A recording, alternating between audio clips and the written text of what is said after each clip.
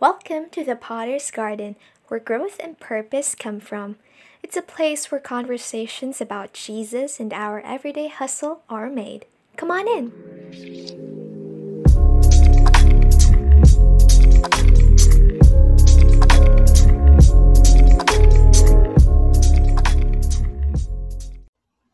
Hello, guys. Welcome to the fifth episode of The Potter's Garden. And yes, you heard that right. It's the fifth one, so you may go ahead and check out the previous episodes after listening to this podcast. In the first two episodes, we shared some of our Lenten and quarantine devotions. And in the third and fourth episodes, we shared our personal struggles, which may happen to be your own struggle as well. We also had a special episode break where we invited our friends from across the Philippines and even one from Rome, Italy, to share a 30-second word of encouragement or prayers for our dear listeners. For today's episode, I won't be alone, for my partner May will be joining us. There you go, May. Hello, guys. And just to recap what happened from the last two episodes. First off, nagpaiyak kami. But also, we talked about that feeling of not being enough and also experiencing rejection and how that made us feel na we're worthless. And both of those feelings led us to build our identity around good works. Thus, it became natural for us to perform in order to gain something, including God's favor. And so, this episode will be just about that. We'll be tackling, does really God need us to perform or to put on a facade of a perfect person in order for us to gain His favor, to gain His blessings? Well, we'll be talking about that in just a few moments. And so we're going to divide this whole episode into two parts. The first part will be the problem and then the solution. I want to start the problem with this verse from John chapter 10, verse 10, and it says here, Jesus said, I came that they might have life and might have it abundantly. And just wow, God so loved the world and He even offers an abundant life for us, a life that is full and meaningful. But why is it that most people are not experiencing this abundant life? Maybe because you don't come to Him to receive what He has to offer. Kasi all these years na nabubuhay ka, naiisip mo na na-achieve mo naman lahat, nakuha mo naman lahat ng gusto mo, marami ka namang kaibigan, may jowa ka naman, may pamilya ka naman na nagmamahal sa'yo, kahit wala si God. So, kailangan mo pa ba siya? Hindi kaya malugi ka lang sa Kanya at sa abundant life na ino-offer niya kasi it comes with hard commandments at ang dami-daming bawal? Or maybe you want to come to Him to receive what He has to offer, kaso walang-wala ka naman. Sobrang mess up mo at puro problema lang ang meron ka na kayang i-offer or i-exchange sa Kanya, kaya nahihiya ka naman kay God kasi baka malugi naman siya sa'yo. Pero maraming nagsasabi na na kay God ang sagot sa mga problema mo. Kaya naisip mo na baka makabawi ka naman if you're going to pray more, attend church more, magpapakabait ka lang, you're going to be a good friend, a good son, a good daughter, a good citizen, you're going to donate more and read the whole Bible chapter from chapter or cover to cover. And unconsciously, ginagawa mo lahat ng yon kasi kailangan mo siya para makuha mo yung abundant life na sinasabi niya. Kasi you want Him to bless you more. Pero yung abundant life na napipicture out mo is more of the material or earthly blessings. Lahat ng nakikita mong meron yung iba sa social media. That way, from walang-wala, magiging significant ka na. Pero tanong ko lang, if you already have everything, were you really satisfied with them? Or do you still find yourself longing for more? What if everything that you have right now will be stripped off from you? Tanggalin natin lahat yan. What will you become after then? Or if you're the other case, You've done a lot of good works and you've been a really, really good person naman to earn God's favor so He can give you that abundant life. But what if because of your wrong motives, your wrong heart, God withhold it from you? And ayun, yan ka pa rin, ikaw pa rin yan, walang-wala, messed up, puro problema or issues pa rin. Are you going to turn your back from God? So who you gonna turn to now? Alcohol, sex, drugs, one jowa after another? You see, the real reason why most people are not experiencing the abundant life because all of us sin, and our sin has separated us from God. Let's establish two things about sin.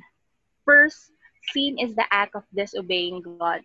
In the beginning, we were created to have fellowship with God in that perfect garden.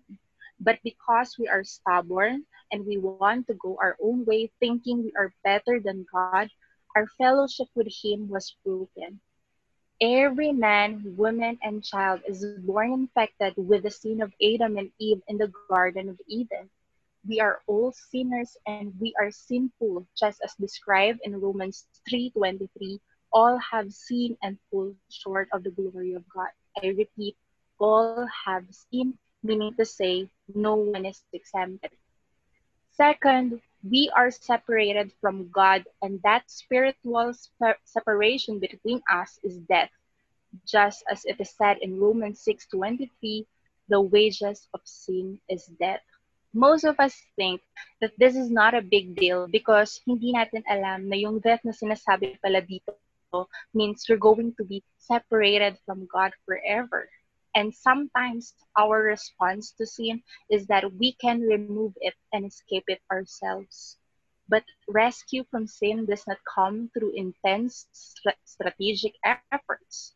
So, who will rescue us then from this death? Who will rescue us from the evil in our own hearts? So the solution then for this problem is the cross. But before I tell you kung sino ba yung dapat mapako sa krus para ma-resolve yung problem na to, I'll first share with you a short history, a short background about sacrifices. Back then, whenever they commit a sin, they slaughter a pure lamb as a sacrifice they would offer to God instead of them experiencing death. But the people kept on sinning that doing such is no longer enough for them to be saved. And as Leviticus chapter 17 verse 11 says, "For the life of the body is in its blood. I have given you the blood on the altar to purify you, making you right with the Lord." It is the blood given in exchange for a life that makes purification possible. Therefore, blood should be shed for the forgiveness of sins. And now, alam naman natin tong verse na to sa John chapter 3 verse 16. Diba sabi doon, "For God so loved the world that He gave His one and only Son. So whoever believes in Him shall not perish but have eternal life." So ang sagot is si Jesus. Now, why should it be Jesus? Bakit siya yung kailangang mamatay? Because the only acceptable sacrifice for us to be spared of dying because of our sins is a person who is clean and perfect in every way. And of course, every human being on earth is unclean in every aspect. Therefore, Jesus, who is the Son of God, which makes him pure and perfect, who also became a man, is the only one qualified to be the ransom. His death became the way for us to be redeemed by God from sin. We have been purchased through the blood of Jesus Christ. That is how valuable we are to Him. That He sent His one and only Son down to pay for the sins He did not ever commit. The cross now represents not only the death of Jesus Christ, but also the victory Jesus has won for us and the bridge that we have in order to be able to go back to the arms of God. At the biggest thing that it represents is God's love for mankind. Sabi sa 1 John chapter 4 verses 9 to 10, God showed how much He loved us by sending His one and only Son into the world so that we might have eternal life through Him. This is real love. Not that we loved God, but that He loved us and sent His Son as a sacrifice to take away our sins. And guys, He loved us too much to the point na Jesus had to give up His life in heaven. Imagine, sobrang saya ng buhay niya ron. Perpekto lahat at pinagpupurian siya. But he chose to obey God and come down here sa mundo na sobrang magulo at sa mundo na hindi siya kinikilala bilang Panginoon just to take our curse, give up His righteousness in exchange for us to have an abundant and righteous life, to have His blessings. This right here is the greatest exchange. It says in 2 Corinthians chapter 5 verse 21, "For our sake He made Him to be sin who knew no sin, so that in Him we might become the righteousness of God." So now, if you still think that God calls you to be perfect in order to be worthy of His love, listen to everything I said again. There is no way our good works could justify our uncleanliness. That is why He has given us a free gift, the gift of salvation, the gift of being able to live eternally in the kingdom of our Father, which is God. It says in Romans chapter 6 verse 23, "For the wages of sin is death, but the free gift of God is eternal life through Jesus Christ our Lord." Dahil sa pagmamahal ng Panginoon sa atin, hindi natapos sa kamatayan ang lahat. And it is all by His grace that this is possible.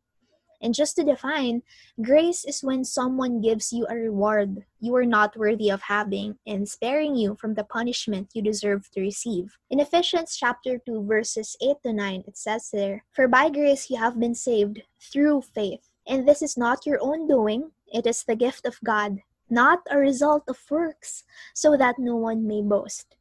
So see, it is all by grace. But it also says through faith. What does that mean? A free gift cannot be yours if you do not accept it.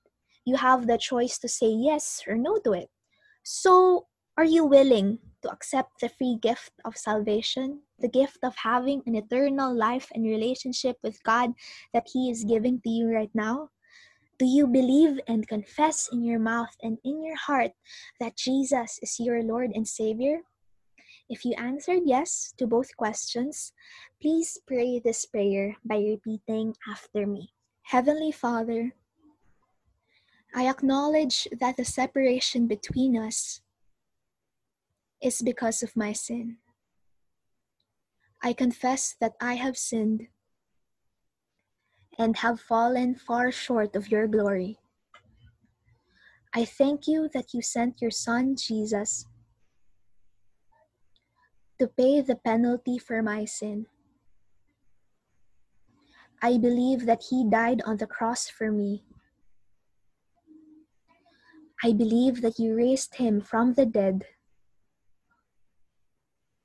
I am sorry for my sins, and I ask you to forgive and cleanse me.